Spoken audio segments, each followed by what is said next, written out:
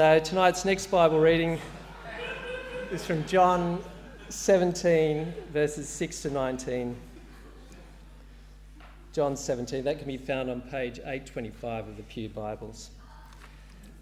I have revealed you to the ones you gave me from this world. They were always yours. You gave them to me and they have kept your word. Now they know that everything I have is a gift from you. For I have passed on to them the message you gave me. They accepted it and know that I came from you, and they believe you sent me. My prayer is not for the world, but for those you have given me, because they belong to you. All who are mine belong to you, and you have given them to me, so they bring me glory. Now I am departing from the world. They are staying in this world, but I am coming to you. Holy Father, you have given me your name. Now protect them by the power of your name, so that they will be united just as we are. During my time here, I protected them by the power of the name you gave me. I guarded them so that not one was lost, except the one headed for destruction, as the scriptures foretold. Now I am coming to you. I told them many things while I was with them in this world, so that they would be filled with my joy. I have given them your word, and the word hates them because they do not belong to the world, just as I do not belong to the world. I'm not asking you to take them out of the world, but to keep them safe from the evil one. They do not belong to this world any more than I do. Make them holy by your truth. Teach them your word, which is truth. Just as you sent me into the world, I am sending them into the world. And I give myself as a holy sacrifice for them, so that they can be made holy by your truth. Here ends the reading.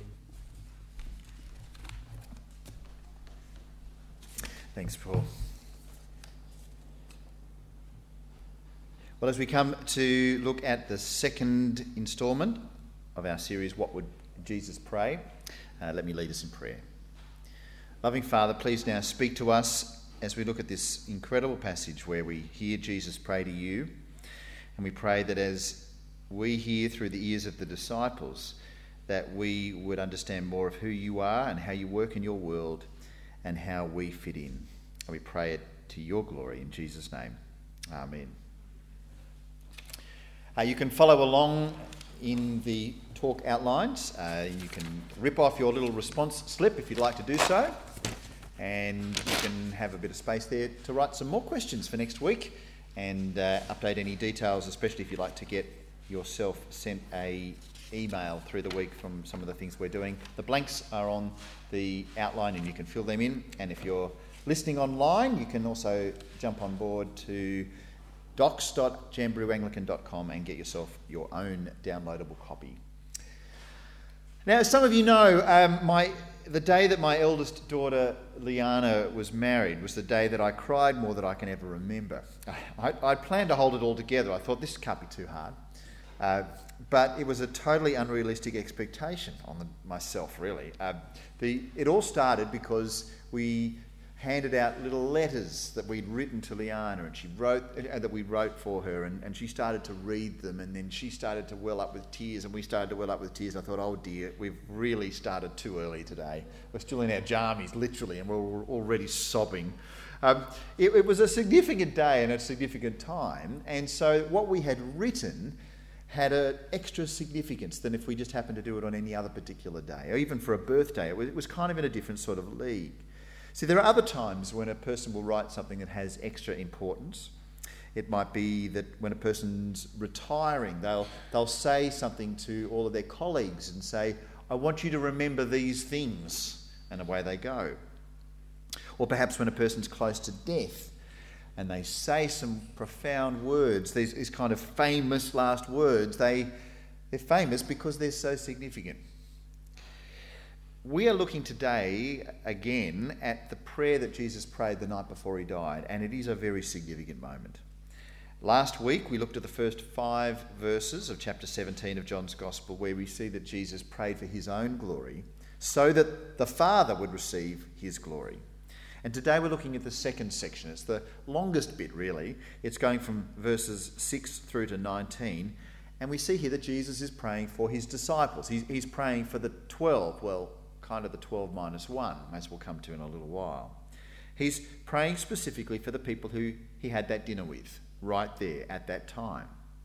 They're the ones who he's had this extraordinary discussion with that is recorded for us in 13, 14, 15 and 16 of John's Gospel, the so-called farewell discourse. And now, having hung out with all of these disciples for that evening, he now prays for them, in front of them. And in fact, Jesus wants his disciples to overhear his prayer. They want him.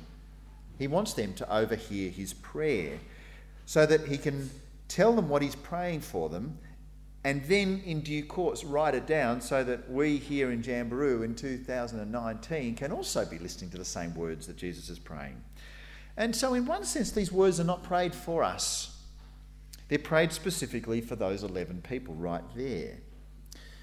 But in verses 20 to 26, which we'll look at in the third of the 3 parts next week, we will actually see the words that he specifically prays for us, we who will believe in due course. And that bit next week will say, verse 20, I am praying not only for these disciples, but also for all who will ever believe in me through their message. So it's kind of like this is this verse that says what I've been doing is praying just for the disciples, these disciples, and now I'm going to pray for everyone, which includes the saints here in Jamberoo and well beyond that. But even though what Jesus prayed for, and we're looking tonight, is something he prayed for 11 people, I think there's an awful lot that he prayed for them that also applies to us as believers in Jesus. And so we're going to kind of try and understand it in its original context of talking about the 11, but also then see how we can apply it to us. And I think there's a lot there that transfers. Well, the prayer starts off with Jesus telling God, his Father, why he's praying for them. And he says in verse 6, I've revealed you to the ones you gave me from this world. They were always yours. You gave them to me, and they have kept your word. See, Jesus says to his Father that he's done his job. He has revealed the Father's name to his people. He says, it says there, I have revealed you to the ones you gave me from the world. Well, more literally it is, I have revealed your name to the people. And this is going to be quite important in a moment when we dig in a bit deeper into some of these verses. These disciples have always belonged to God the Father, but it wasn't until Jesus met the disciples that they actually knew God. And they needed to actually know what God was like. They needed to know his name. See, this is still true today. God knows who will be saved. He knows his children. God knows his children. But it's not until they actually hear the message of Jesus that a person knows God, that they know his name, his full revelation of himself. Yes, some of you here were born in Christian homes. There's never a time that you've walked on this earth when you haven't realised that Jesus is your Lord and Saviour. And that's awesome. That's a terrific blessing. Some of you were much older, or maybe just a bit older, but whenever it is, you can think, I know that there was a time when there was a before, but there's also an after. And I know the moment that I came to know God because I heard the gospel about Jesus. And there might even be some of you tonight who haven't actually made that step yet. And this could, right now, be a very key moment in the way that you understand who God is and who he knows of you. You see, as Jesus revealed the Father to these disciples, we are told that they kept his word. Verse 6. They haven't done it perfectly. Right throughout the Gospels, we see that they were spectacular in some of their failures. But what they have done is they have followed the heart of the message. That when Jesus came there and said, when you have seen me, you have seen the Father, they have seen Jesus and said, I want to follow you. They've been captivated by Christ. And they may not have fully got everything that it meant, but even with the limited information and their unreliable faith, they've said, I am one of Jesus's. I'm going to follow him. They're a fairly motley crew, really, but they are at the heart of the church.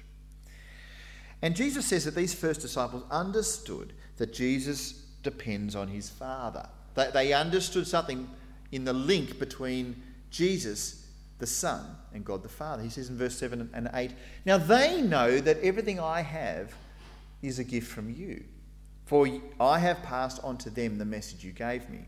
They accepted it and know that I came from you, and they believe you sent me." It's kind of a little bit like Jesus is there saying to the Father, I want to tell you how they've gone. That this is the stuff they've done. And really, they've done a pretty good job. They've got a whole lot of stuff pretty clear in all of this. They know that Jesus' message was actually from the Father. And they realise that the message was that Jesus came from the Father. That he didn't act on his own authority. He didn't make this up himself. All that he did and said was from God the Father.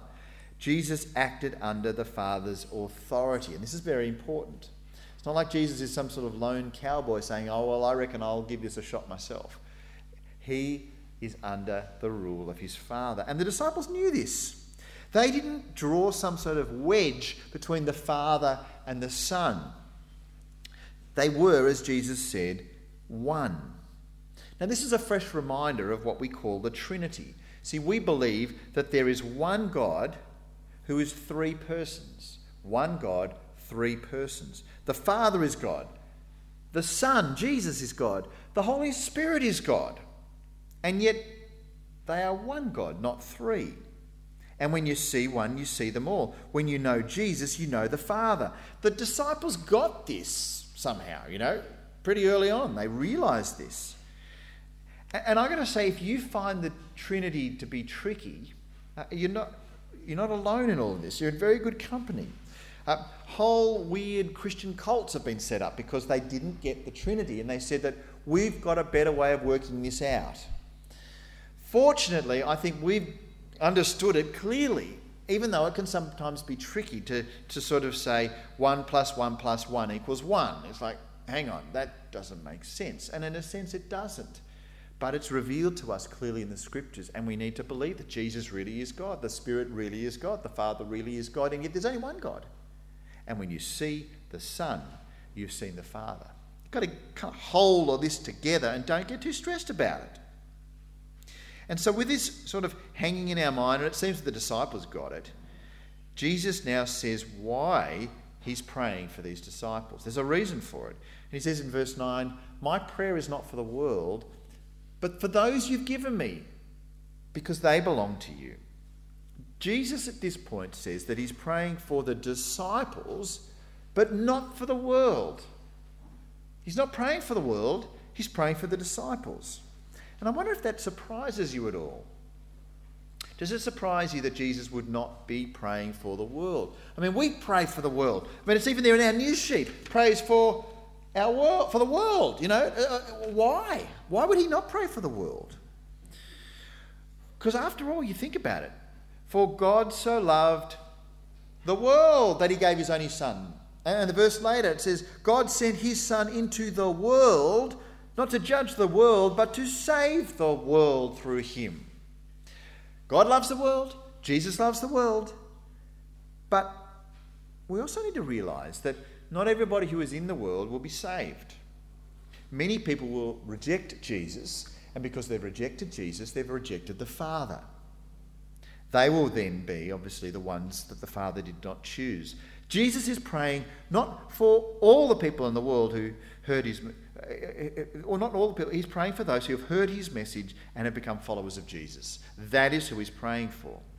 And the reason he's praying just for the disciples here is because the disciples are a gift from the Father to the Son, so that Jesus will bring him glory. Verse 10, he says, all who are mine belong to you, and you have given them to me, so they bring me glory.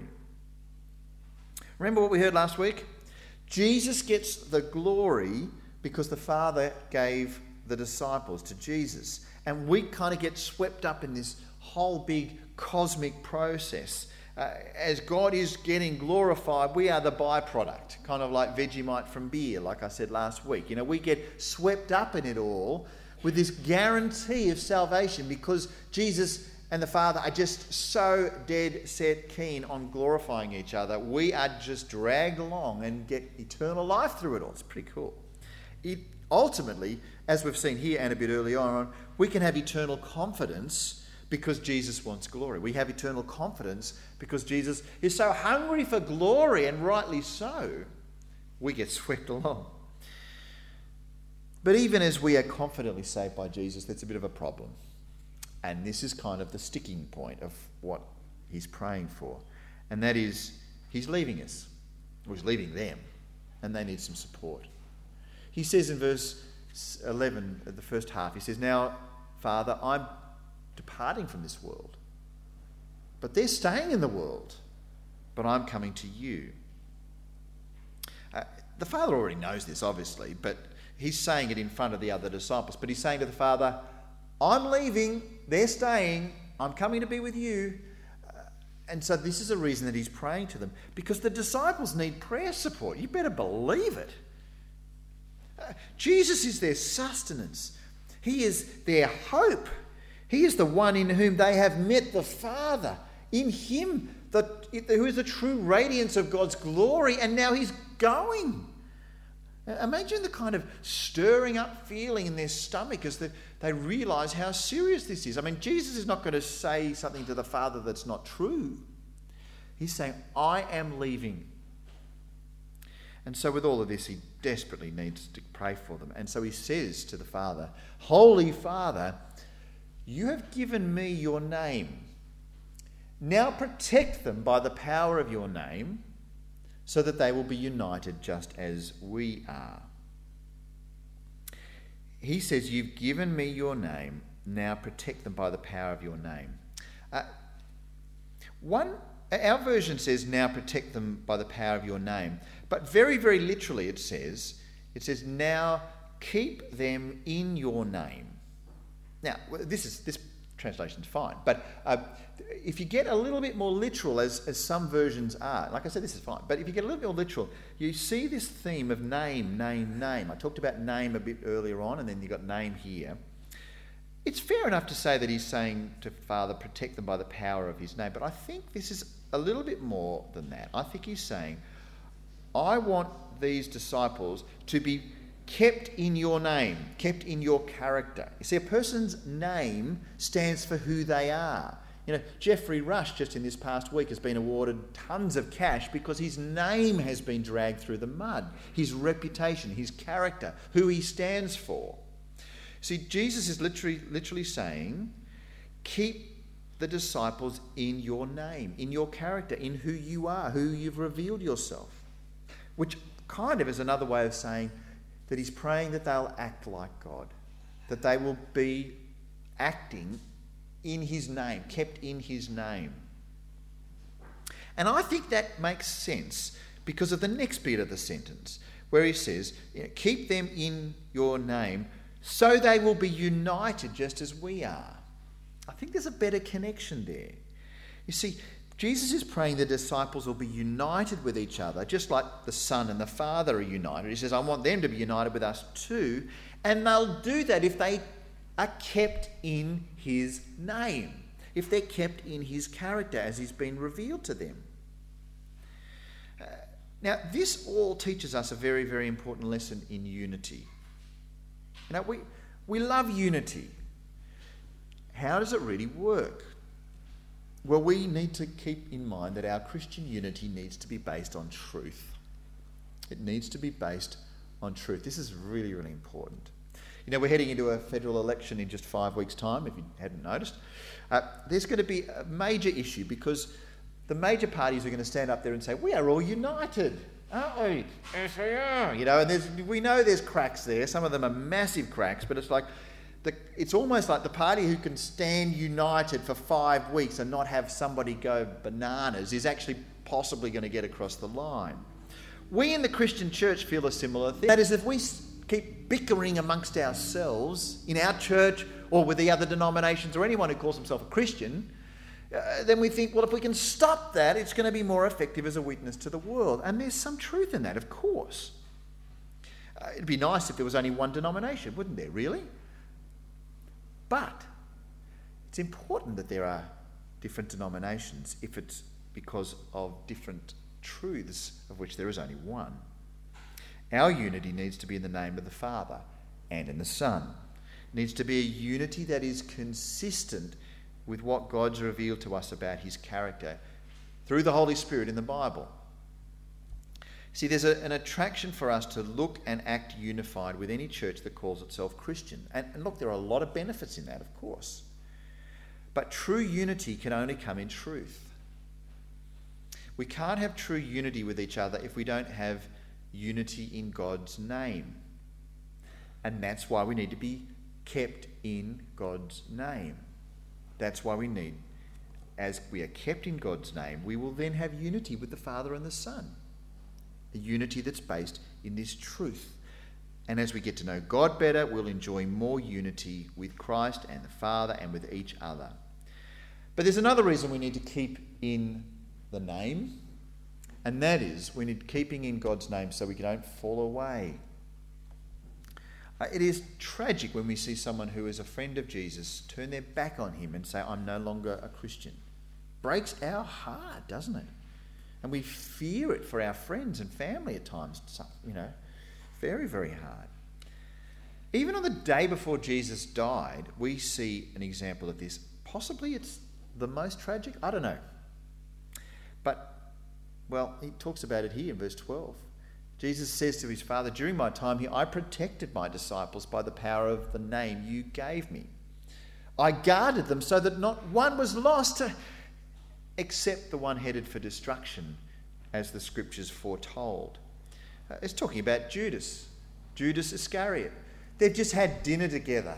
It's the very, very important Passover meal, and they've gathered together, and then Judas leaves, and Jesus knows that he is going to betray him, and it is tragic. How does it make sense of that? I mean, it's not like Judas has had a bad teacher. You might go really bad in your maths exam, and it might say, well, it's because your teacher couldn't add up. Oh, fair enough. But it's not like you're going to say, well, he can't be a very good Christian because he's only had Jesus as his teacher. It's like, no, Jesus goes all right with that Christian stuff. It can't be that. So how do we get our heads around Judas falling away? How could he be in this tight-knit community of a dozen men who together were in the very presence of the one who created the universe with his very words? And how could you do that? See him walk on water and bring Lazarus from the dead and yet say, I'm over it? Well, the only reason is because it's foretold in the scriptures. It's there in the Old Testament that this would actually happen. It's no surprise. It all happened ultimately due to the sovereignty of God. We use that expression, sovereignty of God. Who's a sovereign? Sovereign's a king, a queen, a ruler. The sovereignty of God is about God ruling everything.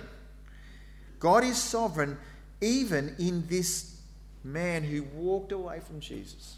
It was foretold in the scriptures. And I reckon that's satisfying. It makes sense of why he's not there with Jesus now.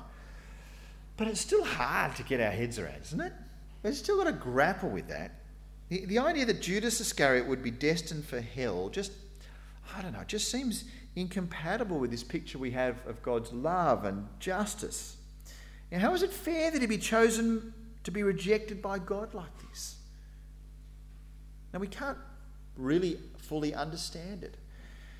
But for what it's worth, it's clear in the Bible that Judas knew he made a choice and he was as guilty as sin. He knew he did it, he was conscious of the decision, and he knew that he deserved to be judged. And in the end, he ended his own life. And the tragedy just got even more tragic. He was fully aware of his decision that he made by his own full free choice. And yet, God, we know, is completely in control of this as well. And so we need to realise afresh that God is in control of evil as much as he is in control of good. Can you imagine praying to God if he wasn't actually sovereign over everything? You say, God, would you please bring rain? Or God, would you please heal my friend from cancer? And God, if he was able to actually specifically tell us the answer to a prayer in writing, text message, from God, beep, beep, oh, well, yeah, he said, sorry, mate, cancer's not my thing. I don't have control over that. Or, I can't really do the wind and the waves. That was sort of a party trick from way long ago. Really? God is in control of everything. And that is why we pray to him with such confidence. There is nothing outside of his care and control. Nothing that he is not sovereign over.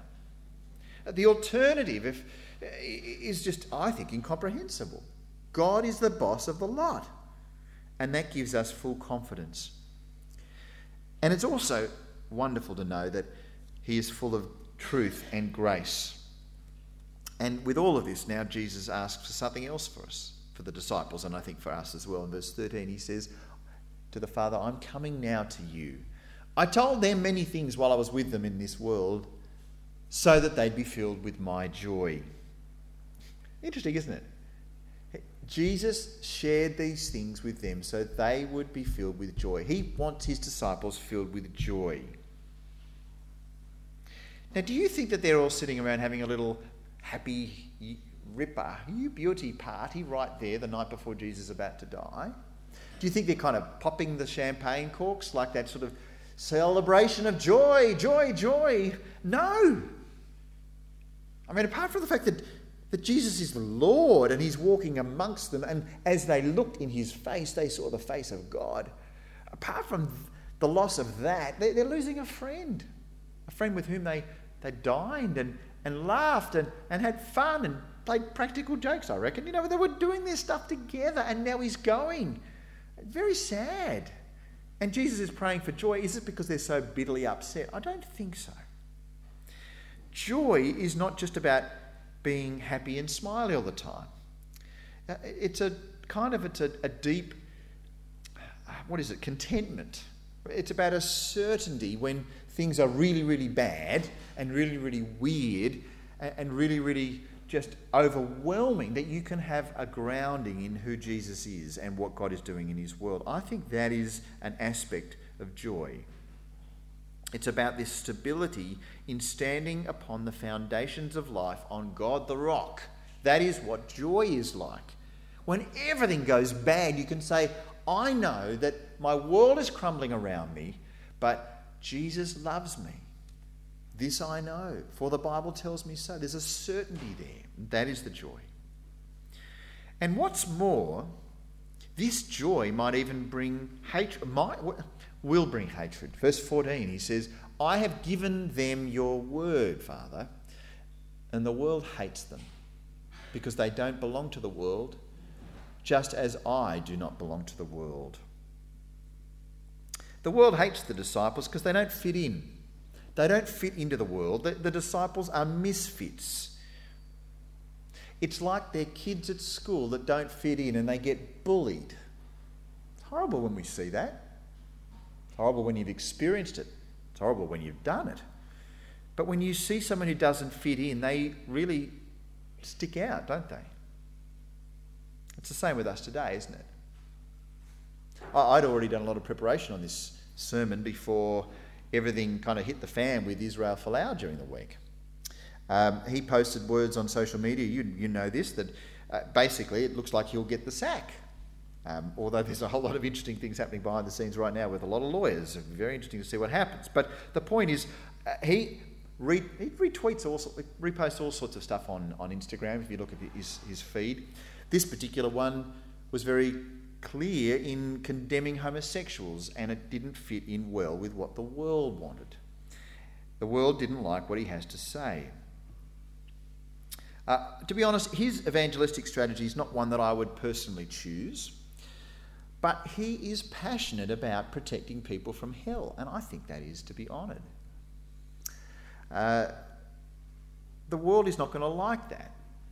This world that doesn't believe in God and doesn't believe in heaven and hell is still really angry at somebody who says that someone's going to hell. Anyway, go and work that one out. But you see, it's this idea of sending someone to hell. It's kind of a rude way, go to hell sort of thing. That's kind of what sort of Israel's saying to those who are homosexuals through his post on Instagram. They don't like Israel. and they don't like Christians. Surprised? It shouldn't be. It was always supposed to be the case. The moment you choose to follow Jesus is the moment you give up membership of this world. You kind of rip up your world passport. You can't have a foot in both camps. When you choose to join the kingdom of God, you choose to leave the kingdom of the world. And the world will kick and scream and bully you. And it's not nice. So what should we do? Leave the world? That'd be much nicer, wouldn't it? Kind of set up our own little kingdom here and say the only way you can get in is if you can recite some, sing some Collins songs or something like that. That'll get you in. Well, it would be nice to do that in a way. I'm not sure it would be the perfect... Well, I know that there's still sin in the fall, and you wouldn't want me to be living with you full time if you wanted a slice of heaven. It's kind of like, we're not going to make it just right. We're not supposed to do that. We're supposed to be stuck in the world. Awkward, sticking out like a sore thumb, kind of like wearing uniform on a mufti day. That's kind of us in this world. What do? Leave the world? Well, Jesus says, verse 15, I'm not asking you to take them out of the world, but to keep them safe from the evil one. They do not belong to this world any more than I do. Jesus doesn't want us to leave. He says, you're with Jesus, stick it out. It's going to get hot, but stay cool. And he wants us to be protected. He prays to the Father for protection for us. Isn't it lovely that Jesus would pray that for us? Praying for protection. See, we're going to continue to be hated by the world, and we should expect that, and we shouldn't be surprised when it happens. And in fact, if the world has never hated you, then, I don't know, maybe should that cause you some alarm? Maybe if you fit in just a little bit too well. I've got to say, I find this really hard to get right.